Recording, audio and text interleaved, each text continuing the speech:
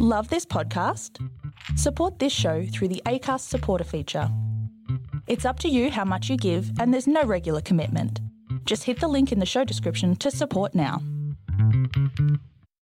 Welcome to Mafia, a new podcast telling stories of America's criminal underworld. Gotti assumed the position of head of the Gambino family. And using the name Donnie Brasco, I was able to infiltrate the Bonanno crime family in New York City. Bugsy Siegel is an American mob legend. One man changed the whole texture and landscape of crime in America.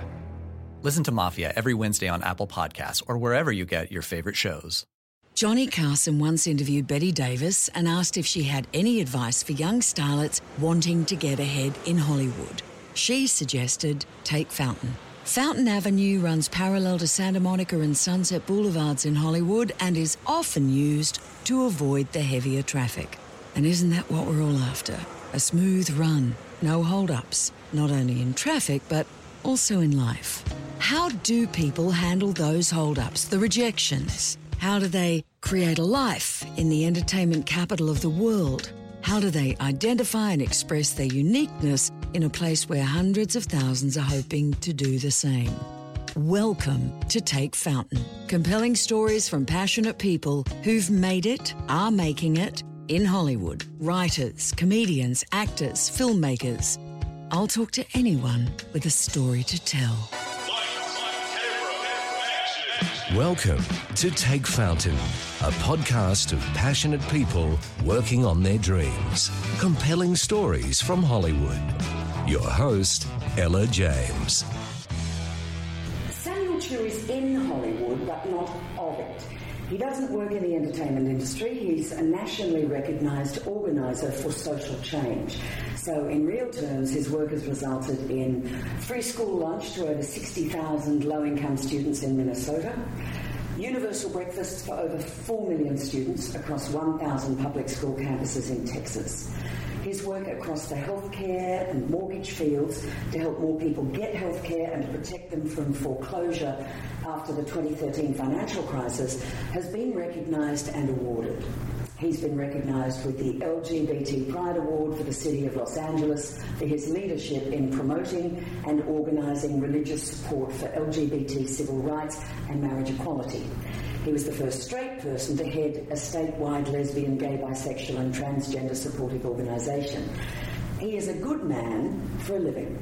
That's what he does. Welcome, Samuel Chu. Thank you for having me. It was a lengthy introduction, but you've done so much. What have I missed out? That's a good question. I think that it's always interesting to me to hear somebody else interpret the kind of things that I'm doing. But I think some people might find it interesting. I used to be a minister, and I pastored at a Presbyterian church here in Los Angeles for many years. And so I come from a family of pastors and ministers. And so I have taken a lot of twists and turns to get to where I am today. So do you think that it was just growing up in a pastoral environment that was what first encouraged you into this area? You grew up with certain values that were just a natural part of your life? I think that it's in some way, it's not just growing up in an environment, but really having very, very compelling examples and models from my parents and my families.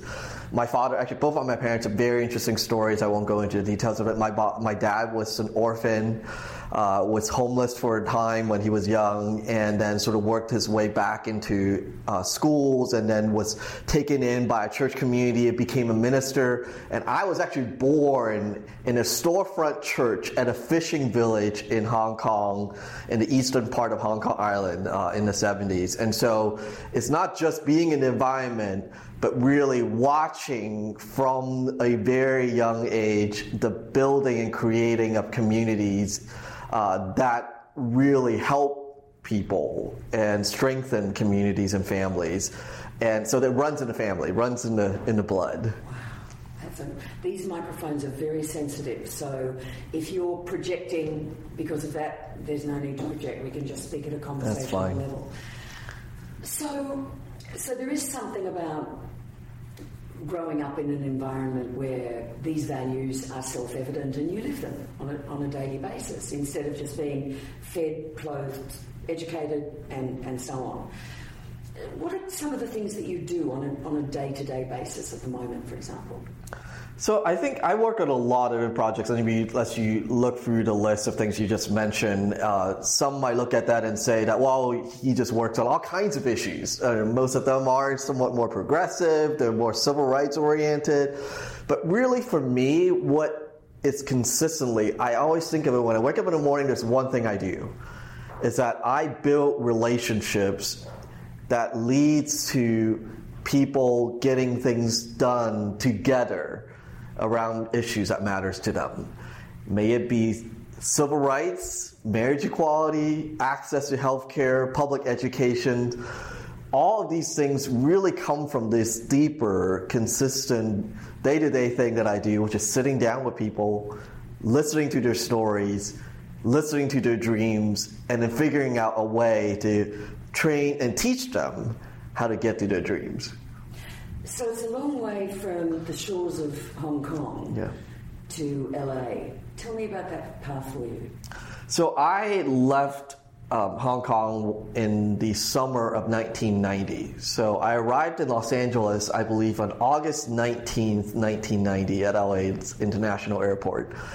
I actually left my family when I was very young, partly because my father was partly responsible for supporting and organizing the student protest in Tiananmen Square back in 1989.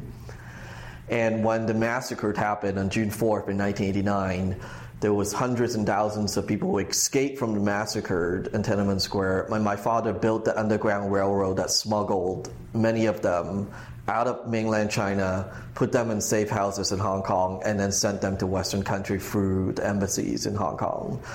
And so as a part of the fallout, actually my parents and my family had decided that they were going to stay in Hong Kong no matter what happened to them, but that there was some danger and threats that they were under. So under the recommendations of both the British government and then some of the other allies that my dad had worked with and colleagues, my parents decided to send me away just in case that something happened to them. So I left them in 1990 and arrived in Los Angeles. How old were you then? I was 12. So what are your memories of what was happening around that time? Well, I have a lot of memories. I actually, leading up to leaving, I remember being alongside my dad at every turn of strategizing, thinking about the protests. I didn't go up to China with him, but I was really watching from close and help organize and participate in all the marches that was happening in Hong Kong. And then I remember actually spending weekends in these safe houses where these students and labor leaders have escaped from the Tiananmen Square were being held, at least, or hidden in Hong Kong in these houses in the outskirts of Hong Kong. And I would spend weekends actually playing soccer with them, playing Chinese chess and hanging out with them while they waited for their visa and refugee status to get approved. And so for me, this has never been just a secondhand experience. I think part of what I grew up with was in the midst of watching the real impact and devastation that people have experienced in their lives, and then seeing how we can play a role in rebuilding and expanding and building on those stories. Wow. Your parents are still in Hong Kong? Yes, my whole family still lives in Hong Kong. I have both of my parents, my older brother and his family are also there. Okay.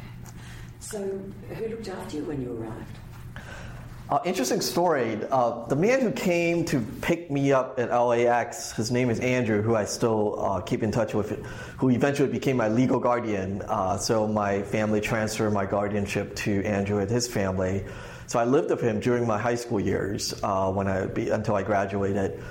But I have actually never met Andrew before. Andrew is someone my dad had met at a Chinese restaurant in Paris in December of 1989.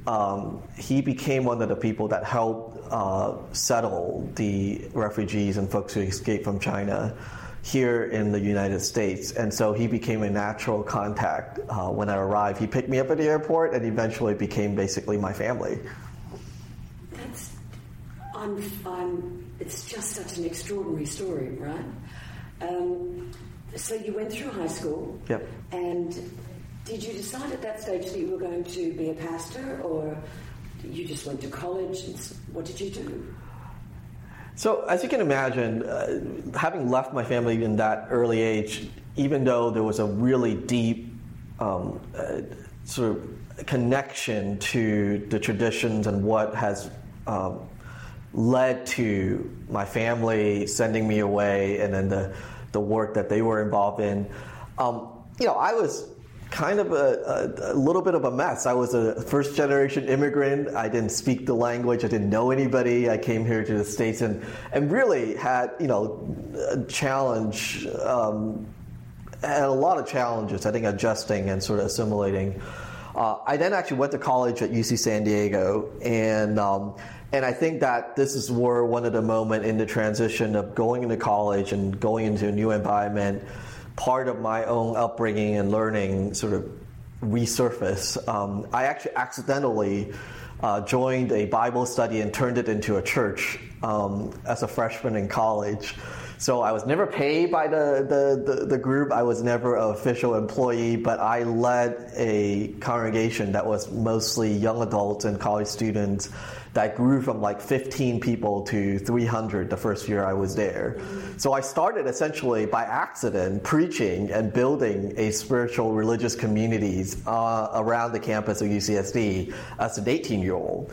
And I remember looking back and people in that community would say that it just seemed like I was destined to do that. I came in and they said, you seem like you know what you're doing and you should take over.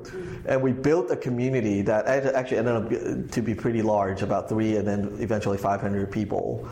And so that sort of got me revived my whole connection to the family business, sort of. The family business, I love that. Yeah. So Destiny, you're a religious man. How much does destiny play a part in your belief system, your value system? I think that has evolved and changed through time. I should probably say that I actually no longer identify as a Christian, for example. I now work actually for a Jewish organization. I'm not Jewish, even though my friends make fun of me about the fact that I am the national organizer for the Jewish Response to Hunger. So whenever I travel the country for that effort, I always have to clarify to people that I'm not what you probably were expecting for the Jewish Response to Hunger, because I'm a Southern Baptist raised boy from British colonial time in Hong Kong that was a Presbyterian minister, but now I'm the face of the Jewish Response to Hunger. So it's a little confusing for people. But I actually would say that I am actually not a particularly religious person in my personal life at this stage.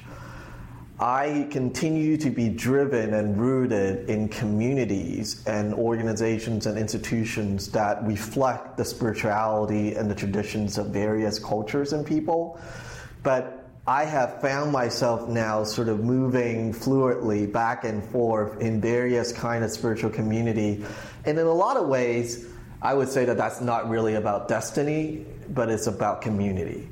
And in a lot of ways, what I am doing now, it's about connecting the kind of traditions, community, and destinies across very different people and cultures.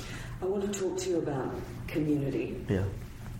And you can not answer any question in this. There's no pressure. What am I going to do? Tie your hands behind your back, for heaven's sake. But REM, leaving my religion, was it a moment for you? Was it a gradual thing? I think it was both. What I consider looking back was that I grew up in a very traditional conservative Southern Baptist household. My father went as a Southern Baptist minister, retired after being the senior pastor and founding pastor of the community for 37 years. But I didn't know what Southern Baptist was. I grew up in Hong Kong. For many years, we just thought that Southern Baptist meant we were in the southern part of China. And, nobody ever explained to us about the cultural aspect of what it meant to be Southern Baptist. And so And what is that cultural aspect? Well, I didn't discover it until I came to the United States. I didn't realize that it was something that was incarnated in American history and culture, and there were some pretty dark things that came with being Southern that I never realized until I came to the United States. The same thing I think could be said when I went to seminary here in Los Angeles. By the time I went to the church that I stayed for 8 years in Koreatown here in Los Angeles, which was a Presbyterian church, which is another church I have actually no history or background in. I always tell people it took me 2 years to learn how to spell the word Presbyterian. And it was a community that was 80% recent, mostly undocumented immigrant from Latin and Central and Southern America. And so here I was, a Southern Baptist boy at a Presbyterian church that were mainly Spanish speakers in the middle of Koreatown in Los Angeles.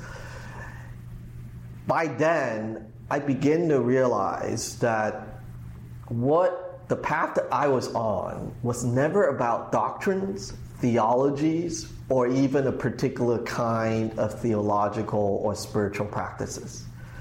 The path that I've been on and I'm still on has always been becoming a part of a very specific community, either by geographic, by language, by culture, or by experience, and then helping to create the community within it that reflected both the history but the future of that place.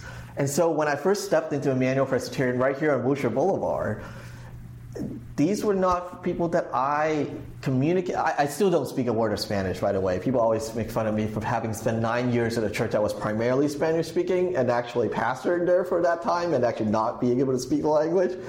And I think that is a great example of how that the relationships and the way in which that we become co-creator of that community together means that it wasn't just about the language. And it didn't matter that most of the folks who came to that church from Latin America who were immigrants were mostly Catholics. They found a home in a 1920s French Gothic cathedral in the middle of their community and neighborhood because it reflected what they were looking for at this moment of their lives. And I think that ultimately is my theology, quote unquote, of community. Do you think that, because religion seems to me to be a very different thing between Australia, where I'm from, and the United States. The tithing, for example, and some of the more extreme expressions of religion that I wouldn't even begin to understand. A belief that supports actions that I would describe from my upbringing as an Anglican as un-Christian, and I'm not an Anglican now either. But when you think of Christian behaviours of do good deeds, volunteerism, supportive behaviour, good strong families, raising healthy kids, a lot of this I don't see in religion anywhere in the world now. Was that one of the drivers for you, to find community outside a religious community? I think that's a great question. Having come from the outside of the American religious communities, this is actually one of the key reasons why I decided when I left the church and decided I didn't want to be in the pulpit and be a minister in a Christian community anymore, and I went and started working on the LGBT movement. As a straight man, religious man, as a Chinese and Asian American, which all those things were somewhat peculiar when it comes to making that decision to go into the LGBT movement.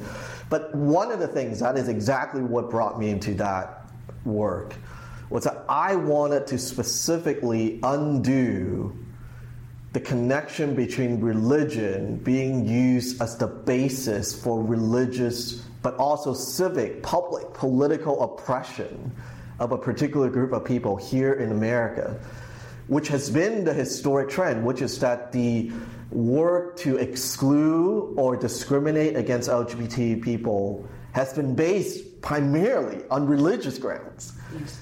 And so in 2008 and 2009, when I finally decided that I wanted to take on this and be a part of the movement to not just legalize same-sex marriage, but to really undo the harm that religion has done to this particular community, that was actually exactly why I decided to move into that work, was that I believe that the answer to religious community being the driving force to discriminate is religious community being the driving force to undo and counter that harm.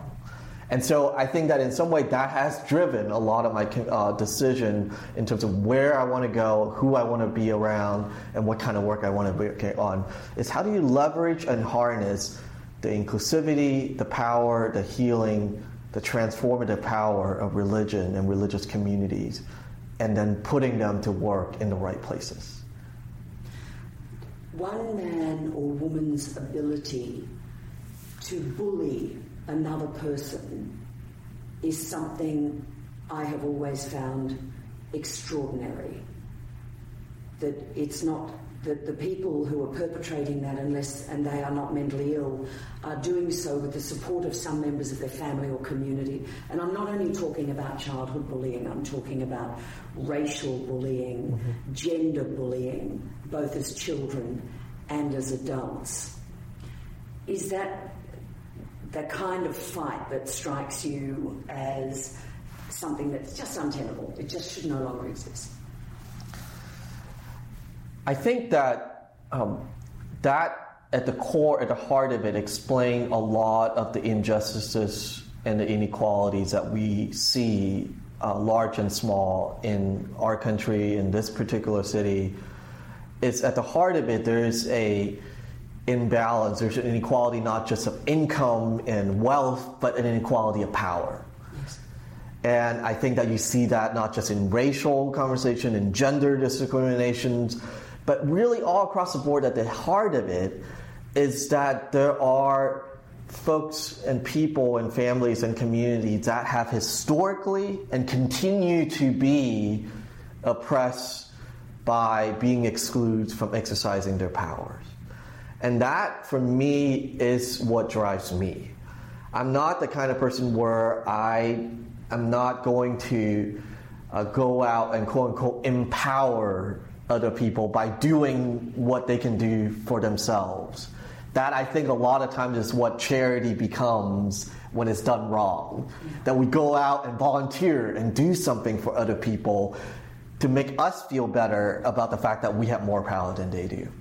And if you look across the work that I do now, may it be organizing for the Jewish Response to Hunger, helping schools, students, families who fight for public benefits that they're entitled to, that they're eligible to work around the rights of homeowners who are losing their houses in the Great Depression in 2008, and actually teaching and training them to help each other fight for their rights against the banks and the government, to people who are denied this basic rights to marriage and to human dignity. They were not just about doing something for other people. What drives me is waking up in the morning thinking that every one of us have this potential that must be realized, and that we have this opportunity and a right to exercise power around what it is that matters to us. And when you begin to connect the dots, you, me, us together, and the communities that we are a part of together, that's where I think is most exciting and interesting to me. Not to be someone who do the work to make me feel better, but to see people transform and emerge as their own person, and as community come together and fight for their own interests and need. That's ultimately is what I think we need. When you have those moments where you reach a roadblock, you reach resistance, you reach rejection, how do you get around that? Can you think of something that's happened recently where you've had to change your MO or draw on some reserves? I think that this is what makes my work continues to be interesting and stimulating for me, is that it never is the same, because when your premise of your work is not just helping and doing something for other people, but really creating the capacity in people to not only see their hopes and dreams, but to realize them, that means that every time I take on a campaign and an issue, it's different. Because it's about the people and the relationships and the community more than it is about just the end goals. And so I remember you mentioned a story about the communities in Minnesota where I remember when I first got there as part of Mazon, which is a Jewish response to hunger that I'm a part of, one of the things that we did was not to sell them on what needs to be done in Minnesota. One of the first things we did was to go out and listen and talk to people in the community on the ground about their experience of where they see hunger happening. And one of the things I will always remember is one of the first few stories that we heard that led us to this campaign that we did 3 years ago now was a teacher and some parents telling us that in their school where their kids go to or where they work, they saw kids who are on the National School Lunch Program, who are poor but not poor enough to get free meals, had to make a co-payment every day, 40 cents per meal when they eat. And they saw every day kids who dig their food, get their tray, walk through the line, and then when they can't make the 40 cents payment, when it says that their account is overdrawn, they have their food taken away from them and dumped in the trash in front of all their friends. How can that? And that happens every day in schools all across the state of Minnesota at that point, and then all across the country. And part of what made and continue to keep me in this work is that these things happen every day and are witnessed every day. And part of what allows it to happen is a collective and individual sense of powerlessness. Because at the same time, all our communities is doing food drives. They're volunteering at food banks, but this is what happens at the same time in front of them every day. And so, without going into all the details of the story, out of those conversations, the Jewish community that I was working with and organizing brought together the broader Minnesota community and said that we have to stop this. We have to end any public shaming practices, and we have to make sure that if they're poor enough to actually get a subsidized, reduced price lunch, we ought to make sure that nobody's ever turned away, and the state ought to support and make sure the money's there for everybody to eat. Now, you would think that that seems pretty simple. Yeah, but hungry kids, the resources to do it, a group who wants to make it happen. We wrote a legislation that puts $4 million a year to pay for 62,000 kids on that reduced price program for the whole state of Minnesota. And it says that there's no longer any turnaway or public shaming. We actually lost in the legislature the first year we ran that bill. This is a state legislator? Yep. And the reason is that many of the people who are involved in the running of the business of school meals in the school site, in the school districts, and in the state did not want to admit that a problem existed. Because the way that we were pushing for the solution to address a problem that embarrassed the people who were doing it. So the school meals, lunch workers, the nutritionists, the school superintendent did not want to admit that they were shaming kids. How did you get around that? So that was, to answer the original question, is to confront the story and the fact that it happens is one thing. But to then get confronted by the reality of why it continues to happen, which is that it's not because people want kids to go hungry, but because all the issues we see are results of the politics and the political condition that exists. The need to be seen as right. Exactly. More than anything. And that competing political interest and self-interest is what allows something as obvious and as clear as hunger and childhood hunger to persist in America. And that is the point where I really feel like my work and my involvement in training and organizing of people really come into play. That's the moment that it becomes clear where it clicks in people's mind. This is not just about issues and resources. It's not because we don't have enough food. It's not because we don't have a way of getting food to the people who need it. But it's the politics, the exercising of power that makes this what it is. And to fix it requires us to build power. And so we actually ended up, long story short, the ending of the story, we had a great ending. The community and the synagogues, the Jewish community and the broader community came back together after we lost the first vote in the first year and said that we're not going to let this one go. We're going to call their bluff, and if they say that doesn't exist, we're going to make sure that they admit publicly that this is what is happening in their schools. So we actually came together, did a report, and filed a Freedom of Information request for every school and every school district in the state of Minnesota.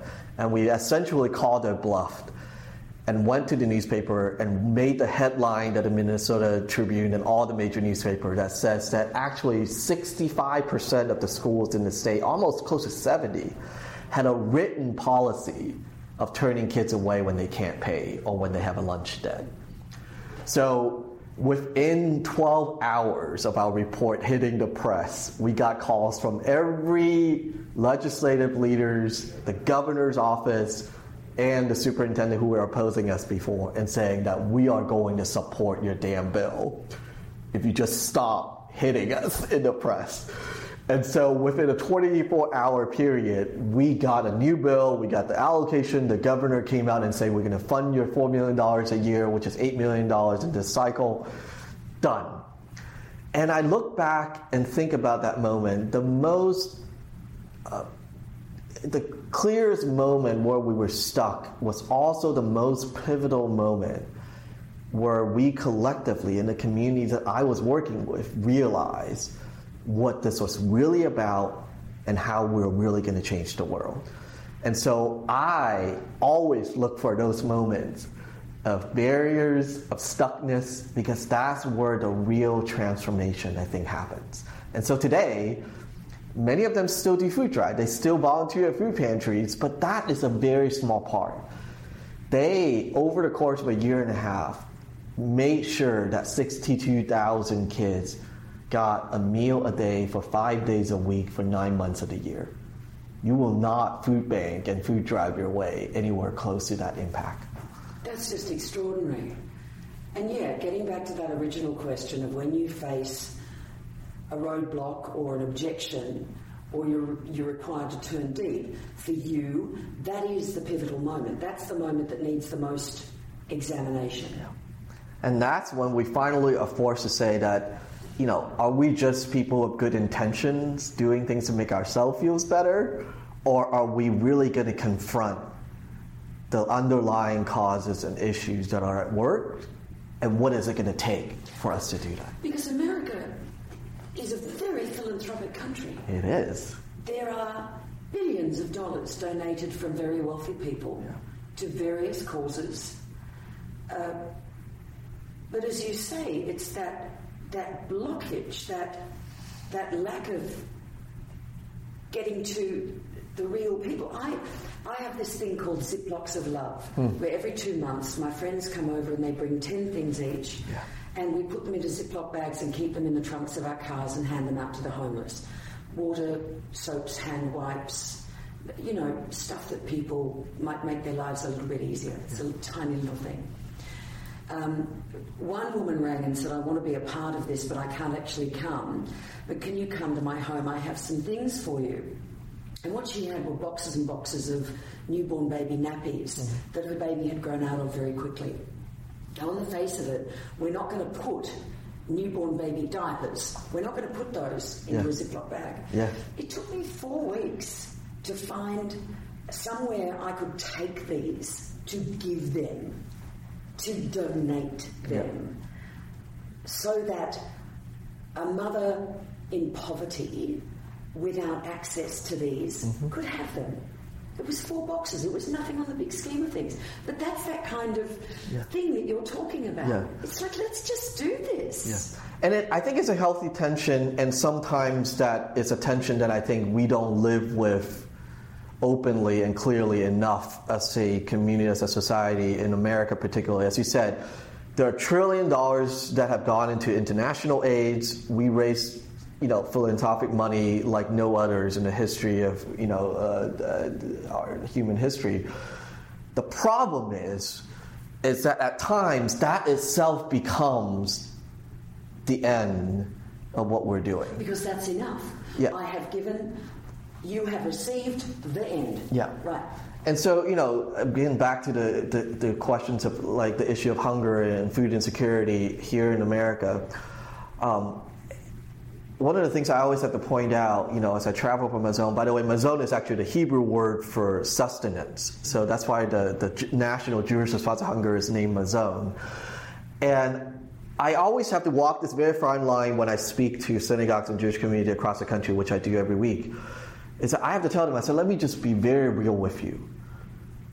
When you think about hunger, you think about donating food pantries, volunteering to pack food in food banks, and making sandwiches.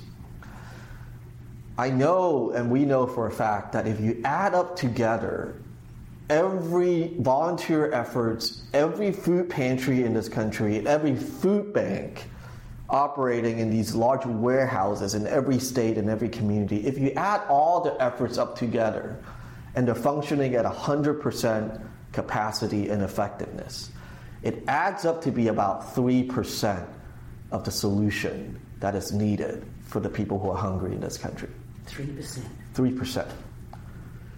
And there's always this stunt or hush over the crowd when they hear that, and go like, wait, that's like 99% of what we talk about when we think about hunger. When we watch TV and see these ads of children being hungry, and what they ask us to do is we donate. And we go to church or go to synagogue or go to school, what the speaker always tells us is volunteer at the food pantry. You drive down in Sunset Boulevard, the billboard says donate to the food bank. If that's only 3%, why is 99% of our efforts and attention paid to only 3% of the response? And that's where I think this tension is difficult, and why I have chosen the work that I do specifically.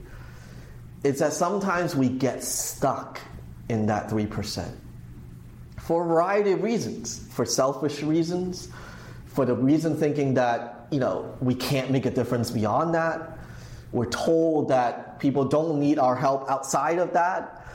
We're told that people who find that not enough are just lazy, and they get demonized as the group who are living off of the government or somebody else. But at the end of the day, just like that story about Minnesota where they were volunteering at food pantry while kids were being turned away from their school meals, there is a disconnect that happens. And again, I'm not saying that we shouldn't do those acts of kindness that are small and short-term and immediate, because often those are the last safety net resort that people have. When they go to the food pantry, it's probably because they've run out of all the other options. But if that's where we get stuck, then I don't think that we're ever going to get to the place where we can see real change. And my work is how to connect people who are both experiencing the poverty and the hunger and the tragedies that are day to day, the people who have the intention and the willingness to get involved to create change, to say that this is not a dichotomy. This is not us versus them, us helping you, us depending on you. This is about us collectively realizing that we can change the underlying cause and the system that make these the daily realities. And we can eliminate that, and we can change that, but we have to do it together. I would love to see your bucket list. Your hot list. Let me turn this around a little bit. Yeah. So we talk about community. Yeah. And you're working with a lot of other people, with a support network, with Maison. And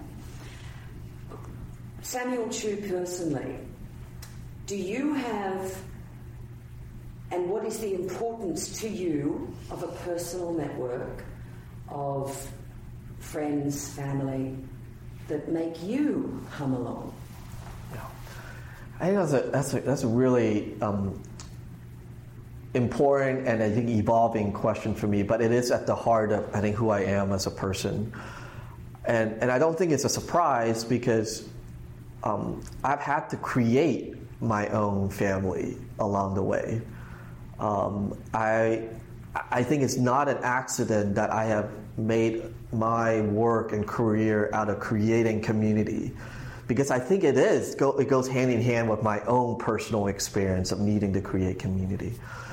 I would say this about my personal network. I'm probably the most introverted social person I know.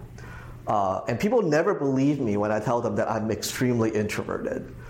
But you can talk about your work until the cows come. Exactly. I get it. And I can also do one-on-one conversation. Like if I just don't put me in a party or any social environment, I can have a conversation forever with one person. But I think that at the heart of that is this, is that I think that part of what drives me is my need to continue to find meaning, to carve out that sense of connections and meaning with other people. And I think that that's a basic human need. And for me, having left my family and then also living in the shadows of both my parents having having very difficult childhood, having no family to depend on, having fought their way through their own childhood without the support, that I think is personally underneath what drives me, is this basic instinct to connect and create relationships. Most people are doing that on OkCupid. You've chosen a more global path. Yeah. So do you suffer for your work? I think that's a tension that I've always lived in, because the same way that you look at my experience of having my family, having left them when I was 12, one could also look back and say that that is a devastating decision to have to make when you devote your life to a larger cause, a larger hope for not just yourself and your own family, and then making a decision to say that I'm going to send my child away. And I didn't really have a say in that, but it was immensely life-forming and devastating. I remember I used to cry, just at night. Abandoned. Yeah, at night, just laying in my bed thinking that, what am I supposed to do? And so I think that is always a tension that I experience. I think one of the things that has been interesting for me is that I think religion for a long time provided a layer of reasons and comfort. Yes. Because in religious, I think, spiritual practices and traditions, you have a sense of this destiny of what God has ordained and destined for you and the purpose. And so you don't have to worry about that yourself because it's all... Yeah. But I also find that incredibly insufficient as I gotten older, as I begin to reflect more deeper, as I have been exposed to more of the experience and the relationships, is that that actually eventually ran out of steam for me. I feel like that was a box that was too small. And so I think what I then really have come to grasp with is that there is a inseparable nature to my work and my personal life. I think where I am today does what is reflected in my personal life and in my work is that they go hand in hand in a lot of ways. I invest in the relationship and the community that I work with, but I also receive from them a lot of the sense of acceptance and recognition and love that I get in return. It is not perfect because no people and no communities are perfect. But part of what I think I'm still learning, is that it's sometimes it's a lonely place, and when you are in the position that I am, where I get to work with the privilege and the honor of being a part of so many different communities, it also means I'm not part of any one community. And so I definitely think that it's a tension, it's a line that I walk. And in some way, I take comfort in the fact that the struggle, in a way, continues the evolution. Because this identity, this feeling of being an outsider, is both why I'm effective in working with various community, but it's also what drives me continuously to build more relationship, to continue to search out new people and new connections. But two things have occurred recently that I'd like to get your input on. One of them, it was a friend's birthday party last night, and she arranged a potluck. And I arrived, her husband had asked me to get a birthday cake, so I picked that up on the way, and surprise! And she said, "Oh, I'm so glad you're here. The other 8 people have just cancelled half an hour before." And it was potluck, right? So, we basically... At least there was cake. There was cake, and there was tuna salad, and we had a wonderful night.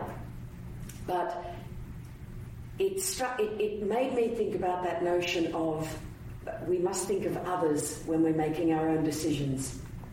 We must think, I am only one, but what if everyone behaves the same way? And the second thing was talking to a girlfriend this morning who was very, very seriously ill last year. And we were talking about the different ways that people respond to that. Yeah. And the way we say, aren't they brave? And the way some people called once, how are you? And you go, oh, I'm fine. And then they don't call again. And the different friends who will turn up to take you to appointments, to give food, to do these things. So we're these two events, the party where people decided not to come, and the sick person who has 500 friends on Facebook, but a handful of them could actually turn up. Are we losing our humanity? I would say that we're both losing it, and I think we're struggling to hang on and recognize it day to day within ourselves and each other. I think that those stories does not surprise me. I think is this is what makes those stories makes me think of this. I was born and raised in a culture, in Chinese culture, and particularly in our really family traditions, that is distinctively different than American culture, which is that you find and derive your identity and meaning by being a part of the family. Meaning that there's no such thing as your self-individual purpose and identity. That only exists when you fit and fulfill the roles and obligations you have to other people in the family. Right. And you, but I've got to take you, I mean, from the age of 12, you had to create your own family. Yes. So culturally, within that Chinese framework, that was very interesting for you to do. I'm sorry to interrupt you, but I had to... That is exactly, and I think that I mean, the reason why I think those stories you just shared was so interesting to me is because I live at the crossroad of these two. Because I now live and reside here, I have left behind my family, and if, according to traditional Chinese culture, I am lost. I'm basically not who I'm supposed to be by the simple virtue of the fact that I am not actively fulfilling my presence, my role, and my obligation as part of my immediate family and extended family. And there are specific reasons why that is. But that is a tension that I do feel, because at the same time, I've been educated and raised here in American culture where I'm told that I am supposed to find my own path, my own purpose, well, make my own friends and my own people. In team, yeah. and so I don't think that our true sense of humanity at the end of the day, I don't think exists on one or the other. I think that living in the in-between is partly where we're meant to be. I think that as I reflect back on my own experience, I think that the inability for us to recognize our own humanity and the humanity in each other has gotten to a point where we just don't know how to interact and relate and be friends to each other anymore. And that's, I think, is a real breakdown. One of the ways that I actually was talking to a few of my coworkers and my staff here, we talk about these things like, you're right that, I have, 4,000 friends on Facebook. I was looking at my phone the other day, there's 15,000 entry on my phone. It takes a while to load when I look for somebody. But in all those facade of connections and relationships, we have lost touch, I think, with how to create a thick network of relationship that we embed ourselves and get ourselves entangled in. Mm-hmm. So much of our relationship, we maintain that sense of it's just, it's me. I have the freedom, I have the choice. I can choose to cancel on you. I can choose not to be there or be there for you according to what I need and what my priorities are. And I think that that's kind of what Facebook and Twitter is. I put it out there. I control. You can consume it whatever ways you want to, but it's a one-way conversation and a one-way dialogue. But we blame social media.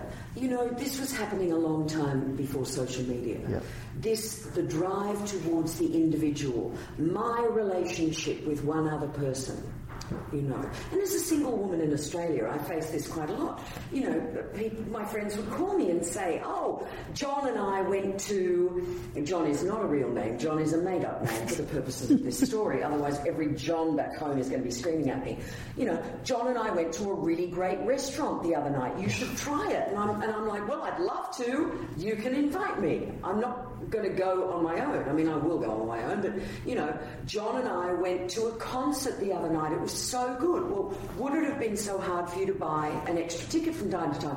Not that you want to be the third wheel all the time, but there's so much about this, the individual relationship. Yeah. If you're cooking a meal, it's just as easy to invite another person or persons around without it being a charity situation where you're just sharing stuff. But I get it as well, because people work so hard. If they don't put that time into nurturing their relationship, then it will go down the tube. Yeah.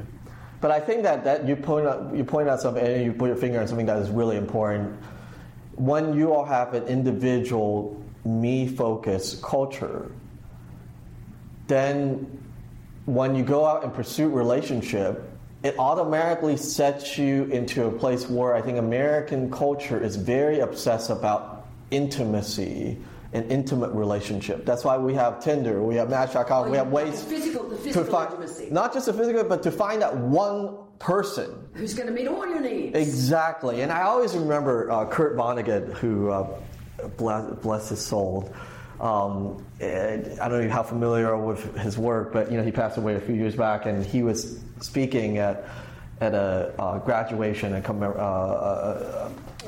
graduation, I think, in one of the East Coast schools.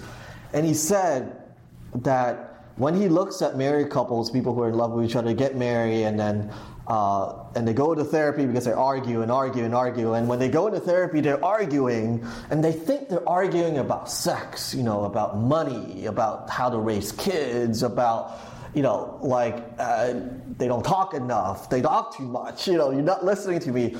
And he said that what the couple is really fighting about is that they're saying to each other that you're not enough people for me. And that you alone is not enough people for all the things that we need from other people. And that, what we traditionally see in America as sort of partner, spouses, and kids in a house, is not a family. That's a very vulnerable survival unit. And that you need more people.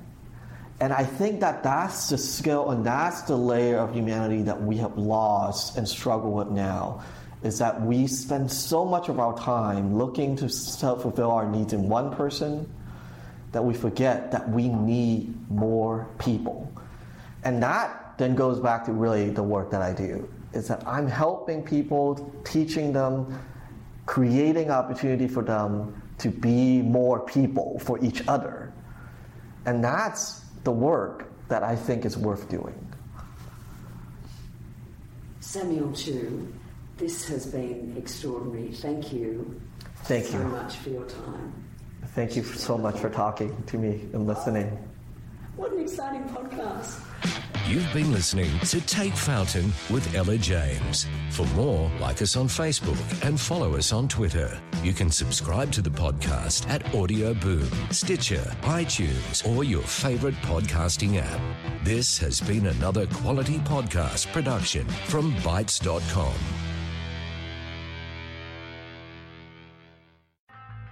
From Audio Boom comes Covert, a new podcast that delves into the murky world of spies, soldiers, and top-secret military operations. I'm Jamie Rennell, and together we'll discover the real stories of history's greatest classified missions, told by the operatives, soldiers, and journalists who experienced it firsthand. Follow Covert on Spotify, or subscribe now on Apple Podcasts, Stitcher, or wherever you find your favorite shows.